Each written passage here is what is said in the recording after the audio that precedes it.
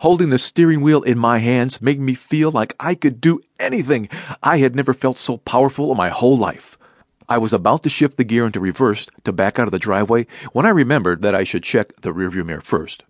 I pulled myself up to look into the mirror, and I'm glad I did, because my older brother Ethan was standing right behind the car, staring at me in the mirror with a crazy look on his face. That reminded me of what a good coach he could be. He had once helped me train to be the greatest quarterback in the NFL. Ethan had done everything he could to think of to break me down, just to make me stronger and better. At least I'm pretty sure that's why he did it. He must have been looking at me all crazy because he was wondering if I was ever going to ask him to be my race car driving coach or not. I can't believe I didn't think of it before. Ethan walked over to the driver's side of the car and tapped on the window. I rolled it down. "What the heck do you think you're doing?" he asked. "Mom said I could use her car to practice race car driving," I said. "No, she didn't," he said. "Yes, she did. I got my license today," I told him. "No, you didn't," he argued.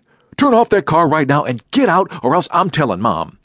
I think he was just mad that I hadn't asked him to be my coach, so I told him he could watch me drive if he wanted and tell me what I needed to do better. "But you can't drive!" he shouted.